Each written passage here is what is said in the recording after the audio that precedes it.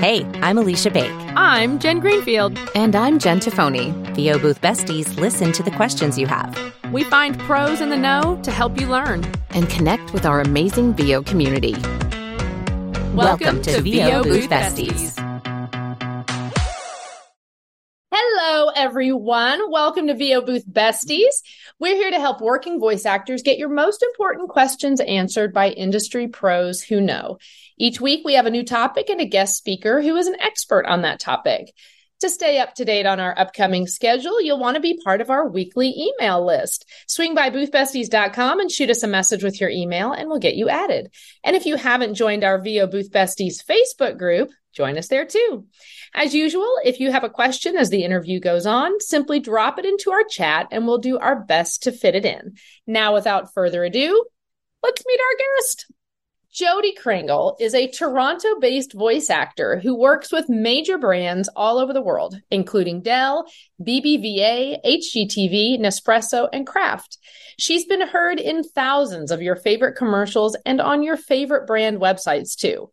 On her podcast, Audio Branding, she and her guests offer advice on making an impact with sound and how sound influences us, both in our buying decisions and our daily lives. Being a sought-after voice-over talent, Jodi understands the power of sound. Follow her on Facebook, LinkedIn, Twitter, and Clubhouse, and you can also swing by her website, voiceoversandvocals.com. Over to you, JT. Thank you very much. Hey, Jodi. So glad you're here. Thanks for having me.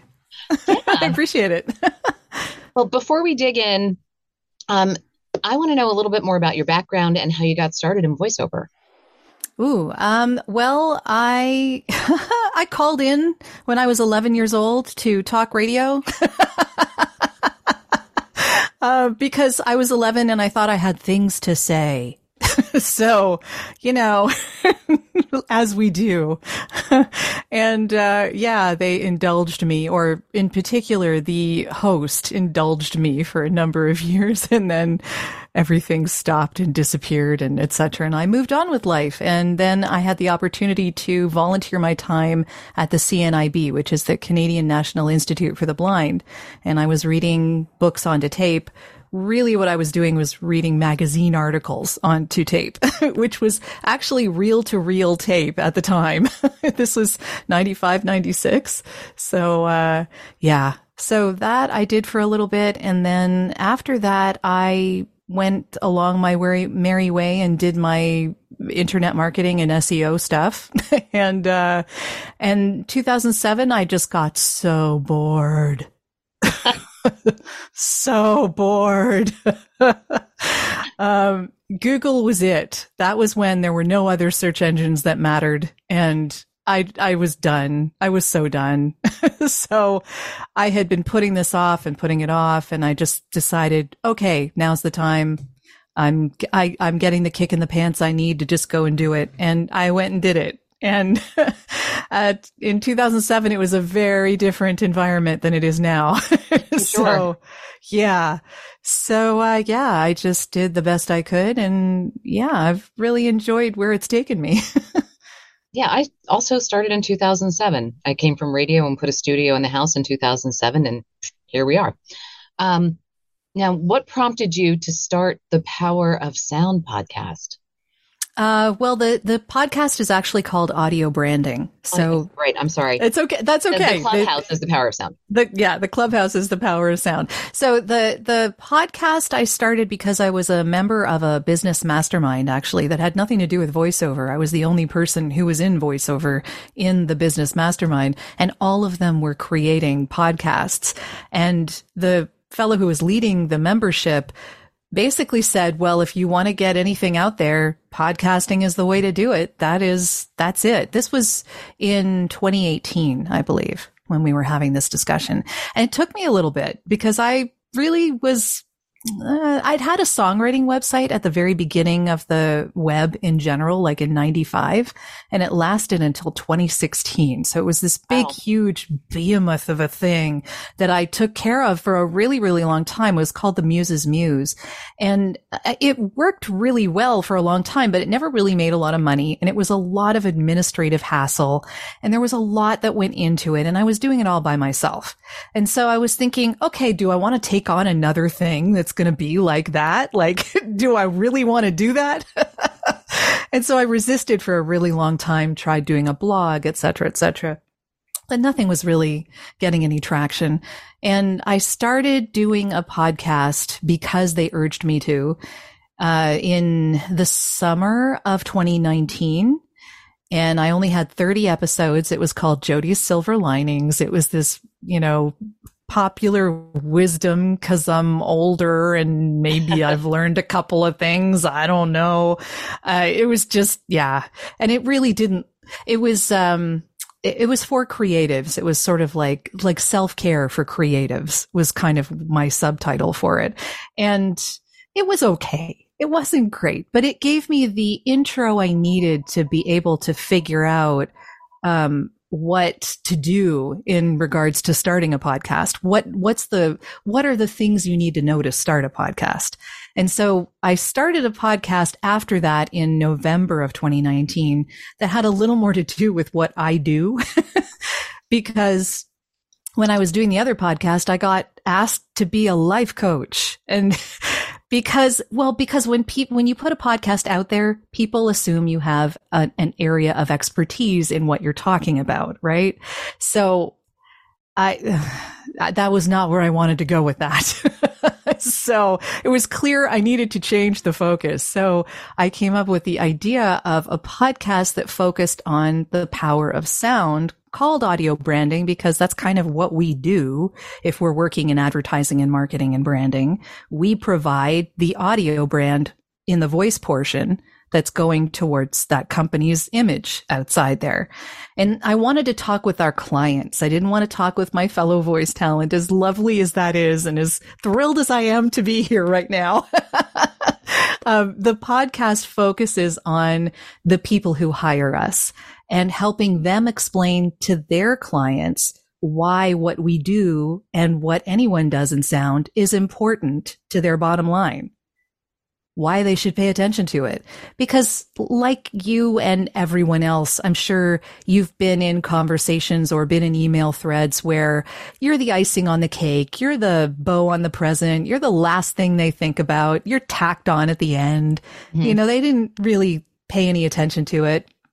And, that's not how this should be.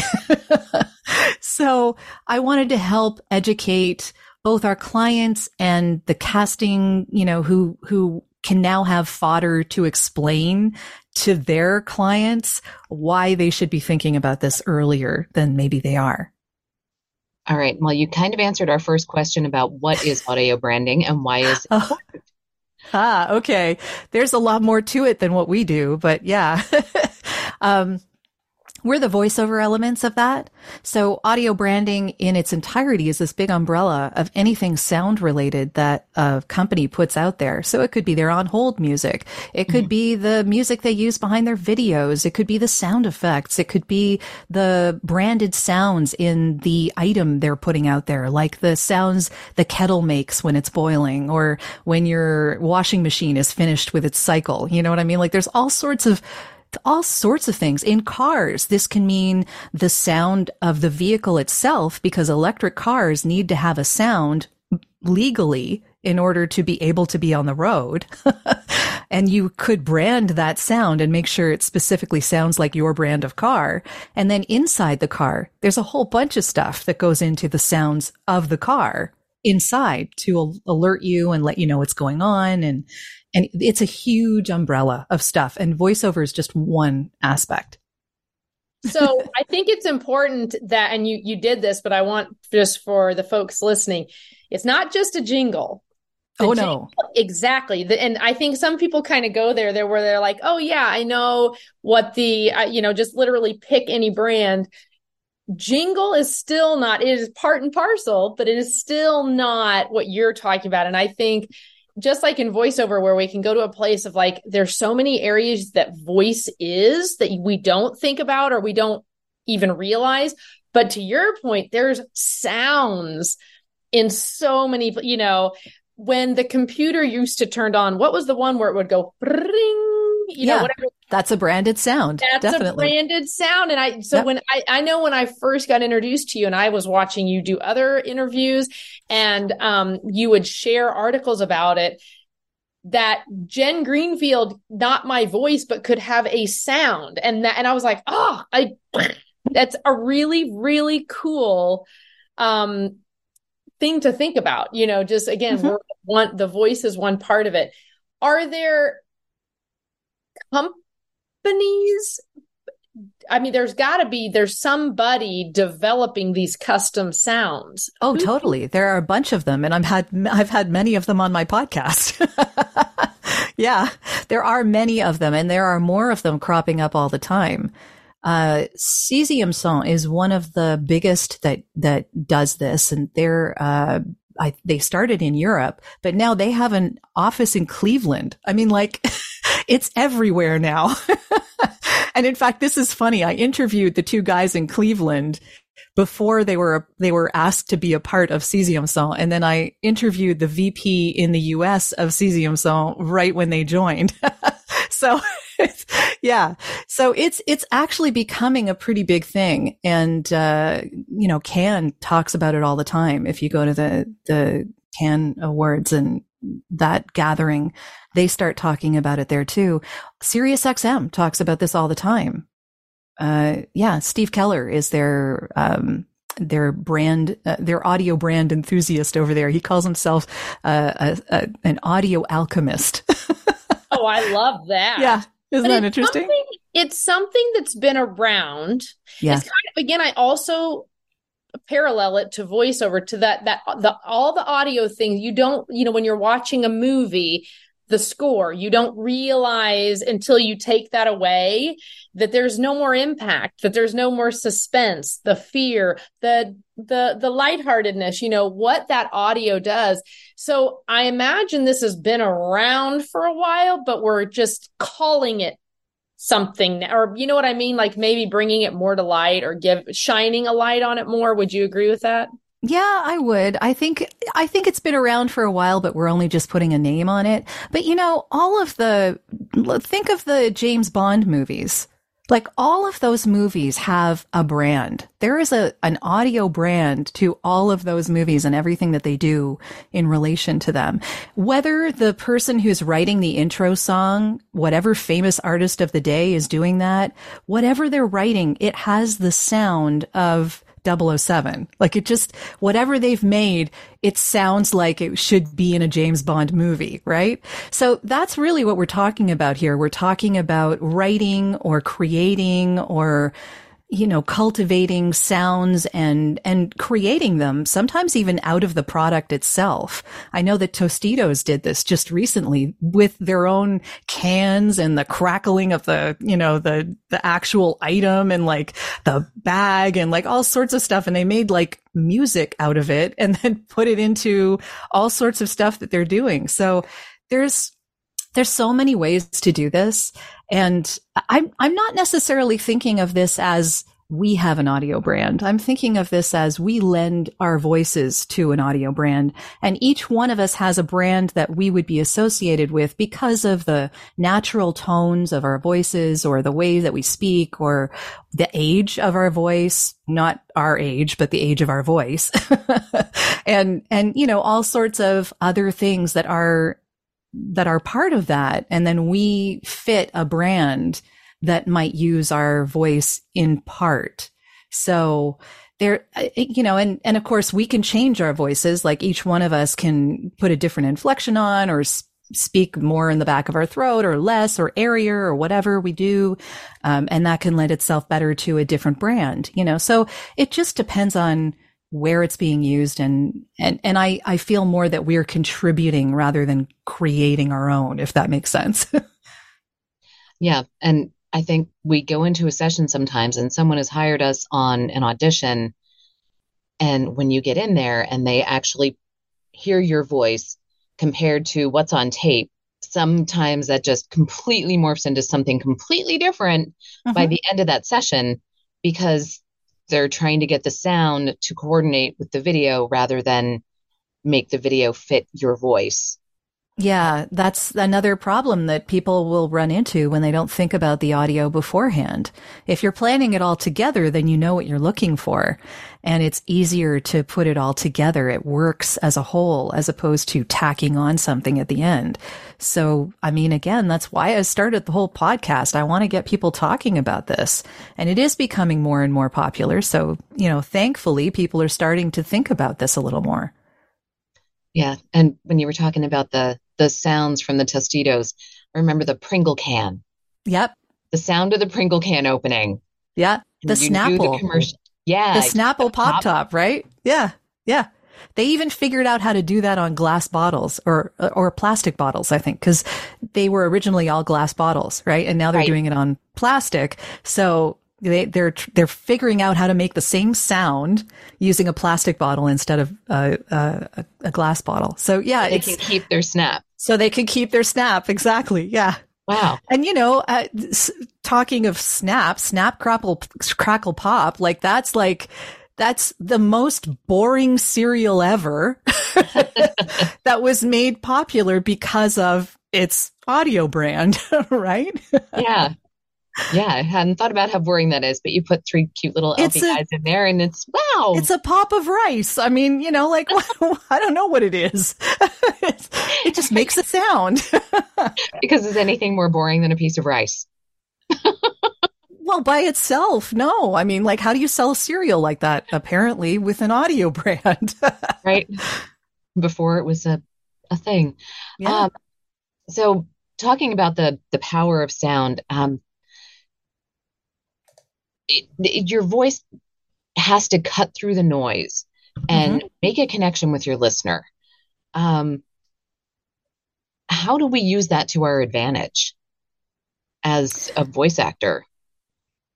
The only thing that I could tell you is to get better at your craft, because what's going to cut through isn't just the sound of your voice. It's going to, what's going to cut through is you understanding the copy and knowing how to convey that in a way that's compelling. And that is realism, really. I mean, that's what you're going to do to cut through. It's not going to be the sound of your voice. Would you say that being musical, having a musical background is helpful to a voice actor? Oh, definitely. I think it helps. Yeah. Knowing the notes and beats and knowing how to vary them without sounding sing-songy, that's knowing the nuances, I guess you could call it, of the musicality of a script is a really good way to approach it. It's not the only way. And I had to learn acting. I mean, because I came at this from music. That was I'm a singer. So I came at this from music to begin with. And you put on a persona when you're performing in a musical or on stage somewhere. And that is acting sort of, but it's not really the acting I needed to know to do what we do. And so really connecting with someone or something on that page and understanding what you're trying to get across, the emotion that you're trying to get across, and how to get your voice there is really the most important thing that any of us could learn. And yeah, maybe you get a leg up from having drama, theater experience, or you get a leg up from music, or you get a leg up from radio, knowing how to improv. Oh my God. That's not something I ever had. So there's all sorts of individual advantages that each of us bring to the table, but it all needs to coalesce into the acting aspect of what we do. And that's different for different genres. I mostly work in advertising, marketing, and branding. So I don't really do any animation or video games or audiobooks. And the acting that's required for those is very different from what I'm doing, but at least it bears a resemblance. Right. And because your background is you've done the SEO and you've done the marketing, you bring a lot of that business knowledge into your voiceover career. And we talk about this in a few other podcasts, but knowing the business end of things is just as important. Oh, totally. And your podcast is part of that. So let's talk about we'll start with the difference between your business versus your craft. Okay. Yeah, that's a big question. It is a big question, but it's the perfect transition because we've been talking about the craft. So the craft is the way you deliver everything. And then, your business is your marketing and your invoicing and your bookkeeping. And I know one of the things that you've talked about was self-employment strategies. Like you've said that outsourcing has saved your life. What kinds of things are you outsourcing? Well, right now, for instance, Umberto Franco, who a lot of you may know, is actually producing and audio editing my podcast. And he also does the video of that now, too. So I outsource to him to do that. Definitely. I have someone who writes my show notes. I have someone who does my social media. And I mean, I'm paying attention to it all and I'm answering and all of that, but someone else is doing that for me and coming up with the ideas so that I don't have to. Although I forward things to her when I find interesting articles and stuff like that. So we work together, but it's a lot easier when I have help doing that as opposed to doing it all myself, because that's a full-time job. Yeah, I was going to say, so you're not working 18 hours a day? Yeah, it's pretty insane. All of us kind of need to have a media empire in a way, really. And I mean, all three of you know this. I'm not saying anything you don't already know.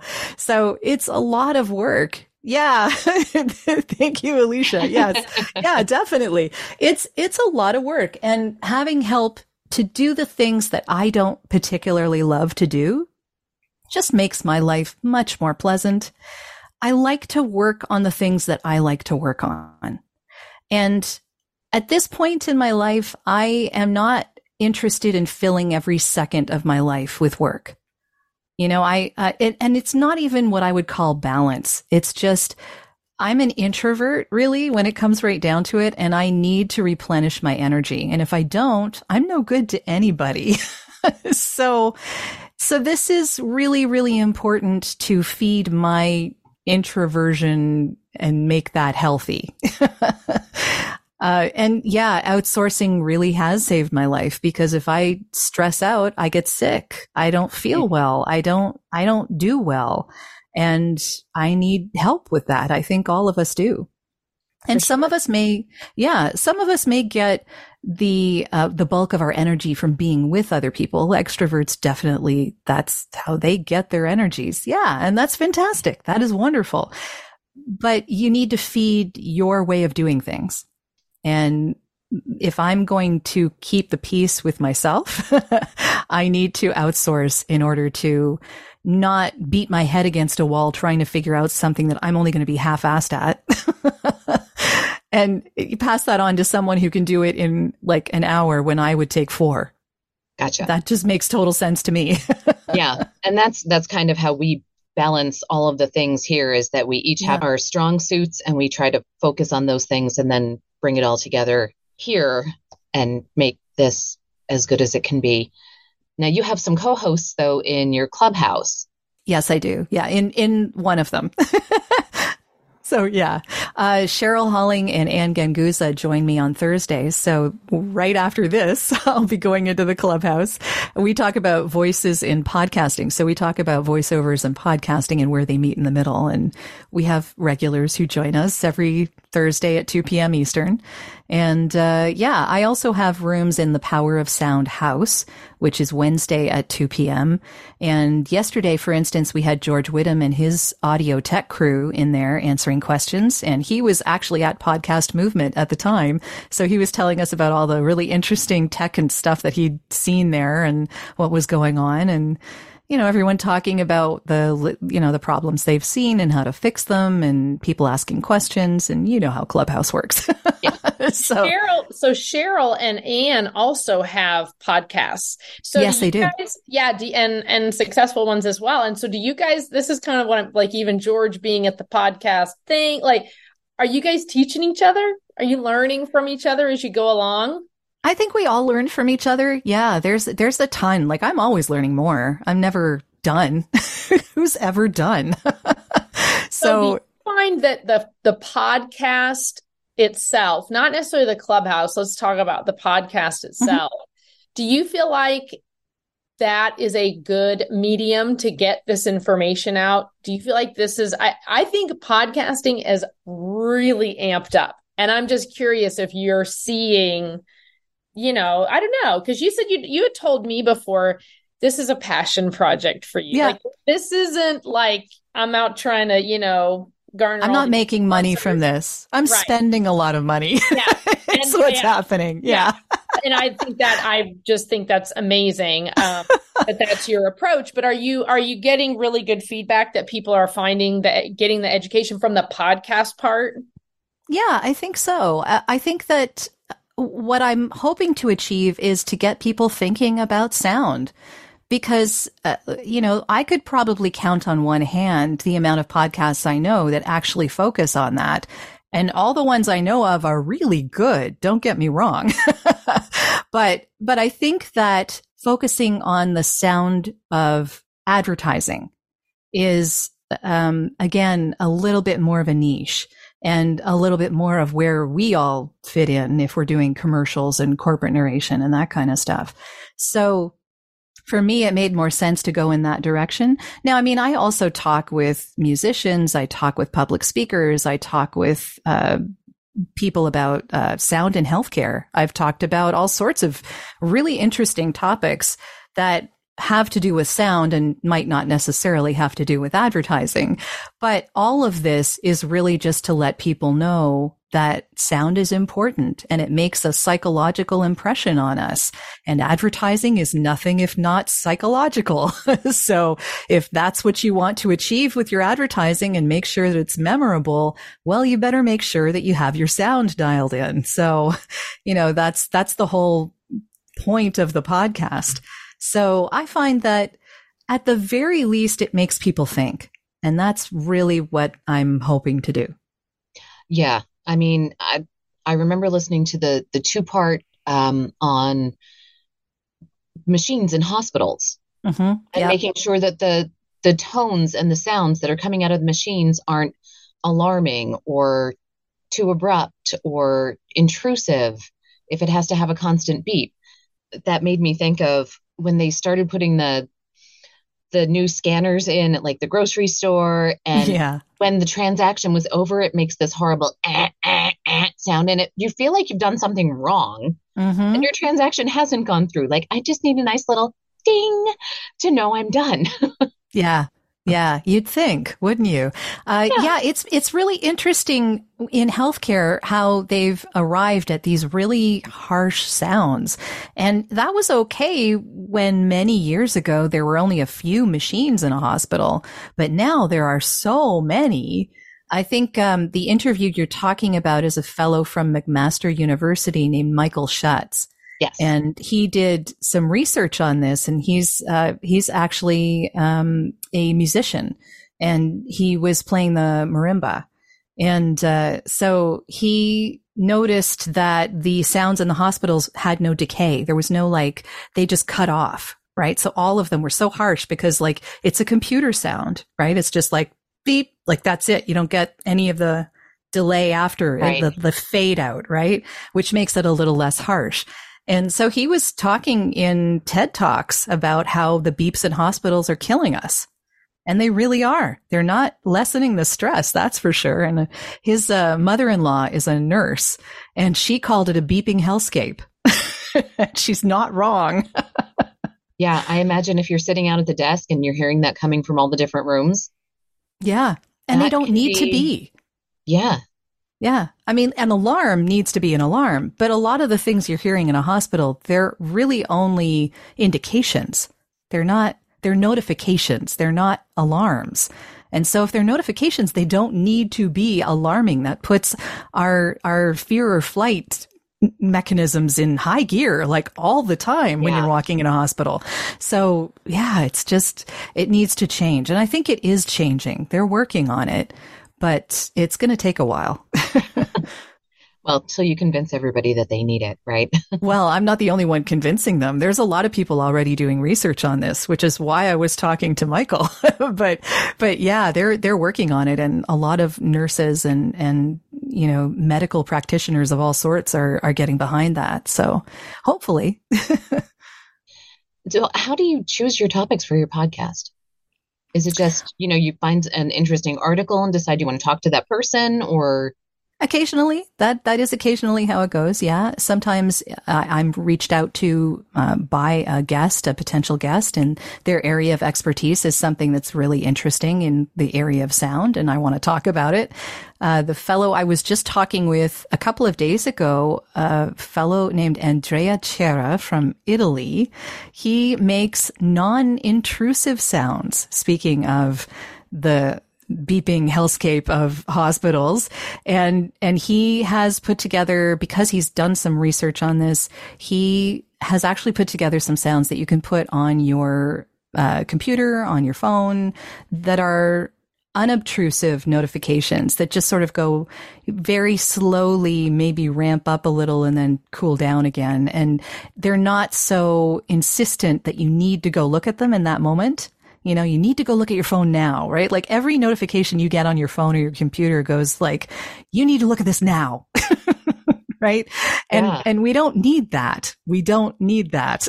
So he's come up with some of these really interesting sounds, and he works on the Renault cars, actually. So he's the one who's partially responsible for the sounds in the car and outside the car, because they have an electric car as well. So it's really, I'm talking with some really super interesting people, and I have pre-chats with a lot of these people before we actually do the interview. Mm-hmm. And when we're doing that, we discuss the topics that we might cover, and they're always interesting as long as they have to do with sound. I'm all for just about anything, really.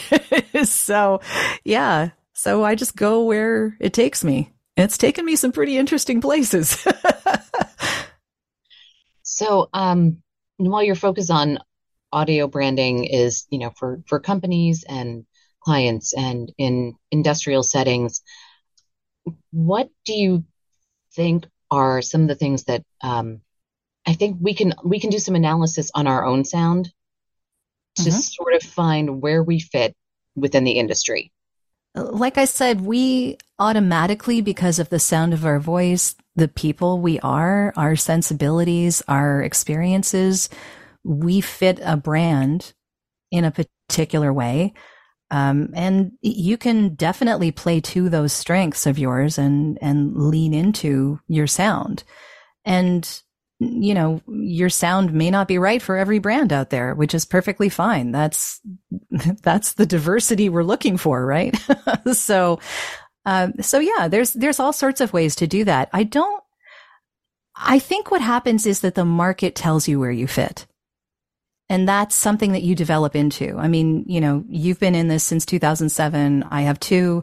The market has told me where I fit, which tends to be in healthcare, where they need hope and warmth and maybe a little bit of authority. And financial or tech, because I know a little bit about tech, when you're comfortable with the lingo, that kind of stuff can lead to what you do as well.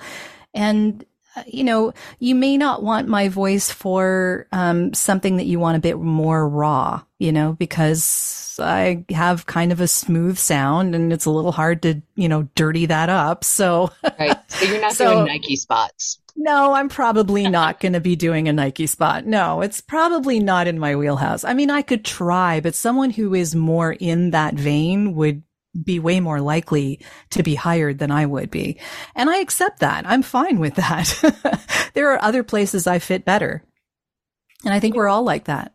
It would be interesting to develop a way to do some analysis on a person's voice and presentation to help them niche down into where they fit. And I'm like, this is not a question. It's just a thought as we're think talking. it totally, yeah, I think it totally could be. But I think you need to know more about the person than just the sound of their voice. Mm-hmm. Because it is a lot more than that. So you'd need to know their background. You'd need to know whether they're an introvert or an extrovert, probably would help.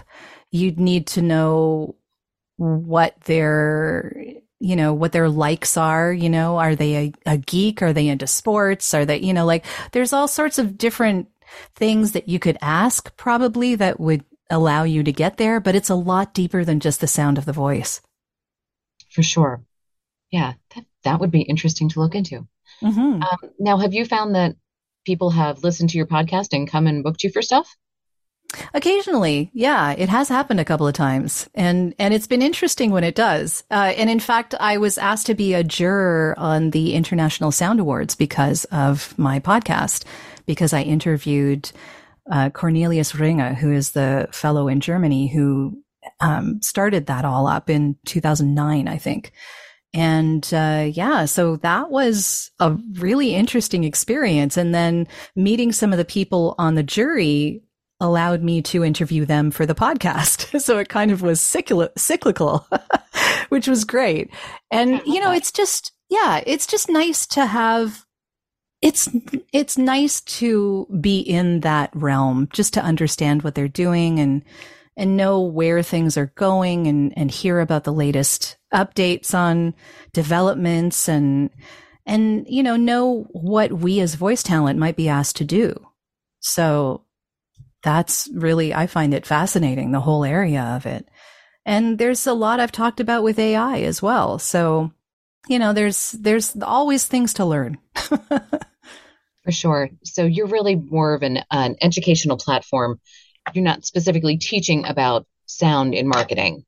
Yeah, exactly. I'm the person who's learning along with everyone else. I'm asking the experts to tell me what's going on, and then I'm acting as my audience. So, the conduit. Yeah. Sure. Yeah. We have a few questions that have popped up throughout the first 40 minutes. So I'd like to address those. So I know you've got to pop out a little bit early so you can get ready for your own thing. Sure. We've asked this before, but do you feel that jingles are important, and are they making a comeback? Please say yes. Question. I love jingles, and I think that they are really important because they trigger memory, and failed advertising is advertising you don't remember, right? Like it's Bev Standing who told me that one because I think her father worked in the industry. And so that is the classic way to remember. Like we all know jingles from like 30 years ago. I could still sing many of them. So I think that yes, they are, but they're coming back in a different way. They don't sound the same way that they did 30 years ago. They're sung by professional singers who might be having an album out there. Like they're very different than the, cheesy stuff that we used to listen to 30 years ago. So yes, I think they are, but they're not sounding the same as they were. And so I think it's kind of a different game these days. Yeah. Sitcom intros. Yeah, you're right. Oh, for sure. Definitely. Yeah. Yeah. Yeah. And they're great. Andy and I have been watching I don't know if it's on a streaming network, pick one, but it's literally like the history of sitcoms. Yeah. And it is covering, I'm talking everything, but it's so funny that as soon as Full House, just pick any of them and all of a sudden you're able to recall. I'm dating myself, but Cheers is definitely my favorite. I love that one. Yeah. Frasier. Yeah. Happy Days. Happy Days. Great American Hero. Do you remember that one? We could spend the whole podcast coming up with all but anyway. We could, yeah. I'll digress. But what I just love so much is you're again just reiterating you're shining a light on something really important, and it's just not something that always I would say average person that it's top of mind, but certainly marketing industry, these advertising agencies, they're thinking about, there's somebody who's like, I'm the sound person. Like, I'm the person that's going to we got to figure out the pop on the Snapple, all the different things. Yep. And what I love is now I'm going to become hyper aware, right? Every time you hear the commercial, you watch you're going to be like, oh, and then all of a sudden you'll start seeing these. So do I need to become a sound audio? I don't know. Do I need to add this to my list that I need to start making noises? I mean, maybe. I don't know. That sounded weird. I don't know. I guess it depends on what the situation warrants. But yeah. But, the way that I like to think about this is that, we're all trying to figure out our relevance in this area of AI is coming to take our jobs, kind of, like that's the thing that I don't want to worry about. I'm going to be doing my thing in my lane, and it's either going to be around or it's not going to be around or whatever. But I know that my relevance is with allowing that company to use what I bring to the table to make their audio brand more memorable and more appealing to the people who are hearing it, and to make their campaign better, because that's what we're here to do. Right. And so I would you to elaborate on campaign, because maybe some people in our audience don't know, because that could be a big deal. Can you? Oh, it can totally. Yeah. Well, a campaign can be like, 2 60-second spots, 5 30-second spots, 10 15-second spots, a bunch of 6-second spots, a tagline here or there. Hell, it could even be a bunch of phone numbers, really, when it comes right down to it. So there's a campaign is huge. I mean, it can be huge. It can be small. There's no real particular number that a campaign is, but generally a campaign is more than, say, 3 different types of versions of a commercial. And so those can be quite lucrative. And I'm going to tell people out there also that you don't necessarily have to be doing that on the national level to make some good money. Like, regional and local will do a lot of that as well. If you get your voice tied in with a particular product that's local, or and you get paid a certain amount every time they do a spot, and you're working for this particular company from this agency and they call you every week, you're making some good coin there. That is a career. So it's not all about going after the once or twice a year national campaigns. It's also about building up a career that's filled with all sorts of local, regional, all sorts of things that you can do that make up the bulk of your career. So, sure. I mean, think about, you've got a local grocery chain, and they're going to do a radio ad with their specials every week. Yeah. You can be the voice of that. I mean, Walgreens does it. So you've got the mom and pop shop doing the continuous, but then you've got car dealers doing the changing things once a month. And I mean, there are all sorts of places. Yeah. Like furniture stores, they have sales every other week. Like, it's, there's all sorts of things like that out there. Yep. You just got to go find them. Mm-hmm. NJ? I put it in the chat. Oh, sorry. That popped in. No, it's okay. I didn't want to interrupt. One of the things that popped into my head as we're discussing this, and we're talking about sounds and sound effects and different things that you can include, that a brand might include beyond just your voice. But can you speak to, if like, the dangers, the importance of licensing? Like, and I'm not talking about AI. That's not what I'm talking about. But you're like, I'm trying to create the Jen Greenfield sound, and it includes, a pop, a squeal, and a fizz. But that whatever. That's all came to mind. But that you wouldn't just go like Google pop and then just take it, and the fizz, and like, if you can speak to it, what does that look like?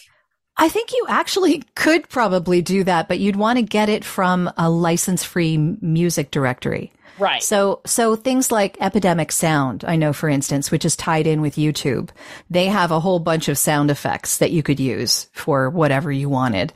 Like, for instance, I got some music from there for my Clubhouse because I have a monthly subscription, and I'm allowed to use that music for as long as I have a monthly subscription. And I got custom music made for the intro and outro of my podcast and for the little change scene kind of things in the middle of the podcast. So I actually did commission someone to make that music.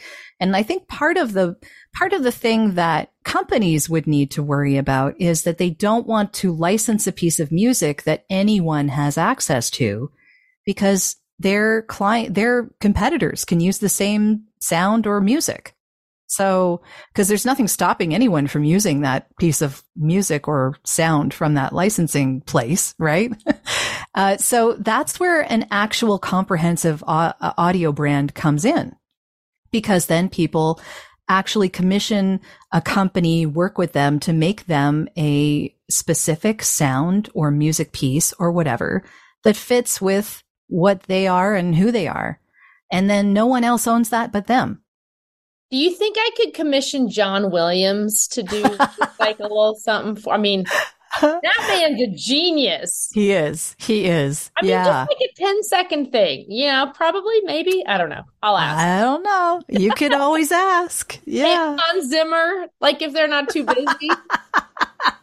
Because we need a new intro for the podcast, right? There are a ton of really talented musicians out there, and a lot of them, I'm sure, would be very happy to work with you on that. I can definitely point you in the direction of the person who I was working with if you want that information.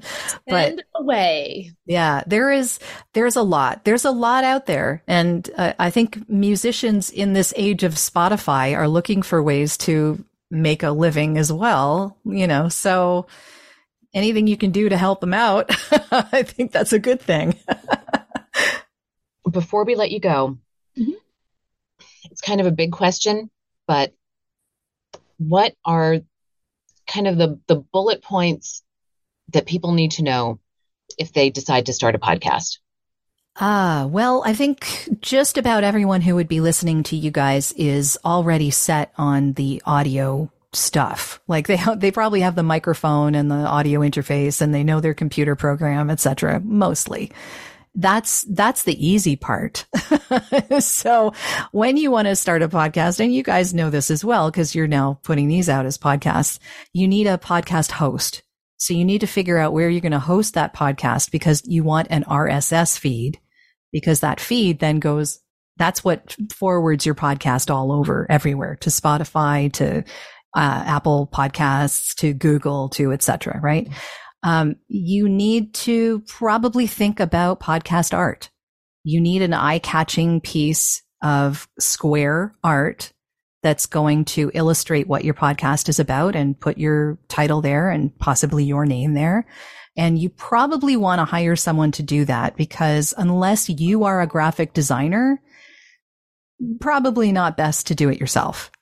And there are a lot of people who can get away with that. I'm not saying it's not possible, but if you have the opportunity and you really want to make sure that podcast art has longevity, I would say hire out to a graphic designer. And there are all sorts of Facebook groups actually that will help you like launch in 30 days or stuff like that. I know that Podcast Movement had a Facebook group that was specifically for that. I think it was launch in 28 days or something like that. That's how I started mine. Went way back in 2019. So there are ways, if you search out, you'll find a whole bunch of information. There are podcasts about podcasts. So yeah, there's lots of information out there. And, those of you who started early on in voiceovers, that now if you search for voiceovers, there's a ton of information that you can get.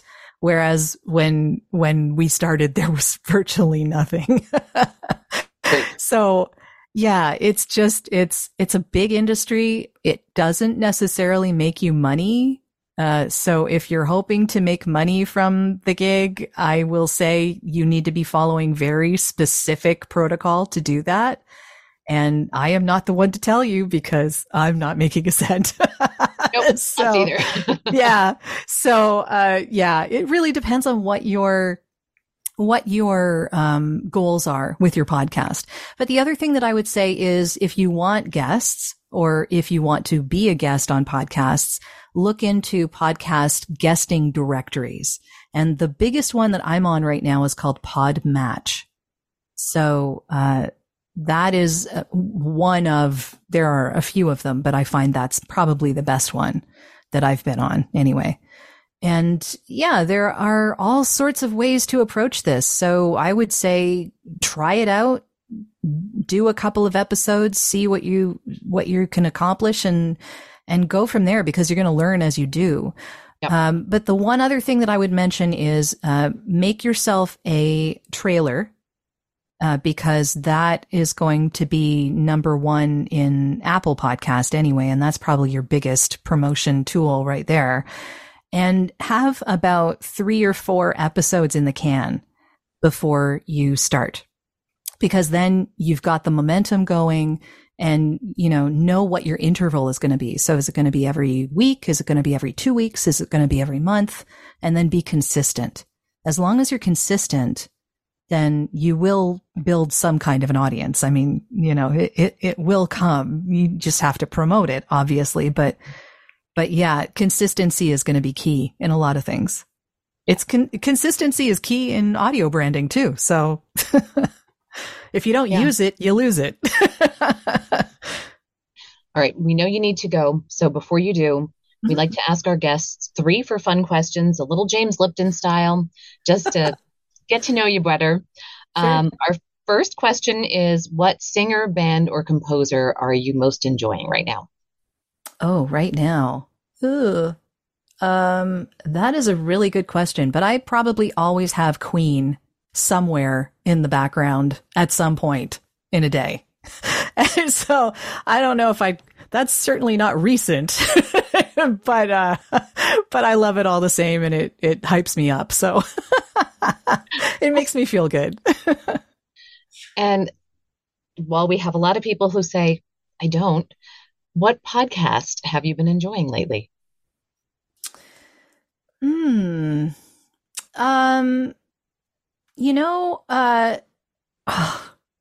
I have not listened to anything on a regular basis. I do listen to VO Boss fairly regularly. I have listened to 19 Stories, which again, Cheryl does a fantastic job with that. And she does it all herself, which, oh my God, like I bow down to her because wow, like it's incredible. I listen to some of the things that come at me when I'm on Facebook as well, like the Everyday VO podcast when it comes around, or Jay Michael's podcast when it comes around. Like these things when I see them. What's the one that Jamie and Karen are doing? The breakfast VO thing. I find that very entertaining when I listen to it, and they do a great job with it. Of course, Jamie is like he knows like everything about that. I don't know how many podcasts he's done now, but it's incredible. And I really like the genre, but I don't tend to stick with one for very long. I tend to jump all over the place. All right. And lastly, what is your favorite dessert? Oh, my favorite dessert. I like anything caramel. So anything that has like caramel in it, I'm good. Even more than chocolate. Okay. Yeah. So like salted caramel, anything. Yeah. Well, wonderful. Well, Jodi, this has been incredible. We have made it an hour and we appreciate you joining us and sharing. This was really enlightening for me. I know I know a decent amount about you, but this was just even more. So if you need to bug out, you can. I'm just going to tie up with our outro here. So thanks to everyone who joined us today. If you are listening to our podcast, feel free to join us live on Zoom every Thursday, 10 a.m. Pacific, 1 p.m. Eastern. Also, connect with each of us on LinkedIn and join the VO Booth Besties Facebook group. If you missed a live episode, you can always catch the recording later on our website, boothbesties.com, or YouTube podcast, or anywhere you find your favorite podcasts. Please, please, please, please, please, please, please. We would love if you would hop on the platform and leave us a review. Those reviews help us reach more listeners who are looking for great voiceover content. Don't forget to like and subscribe.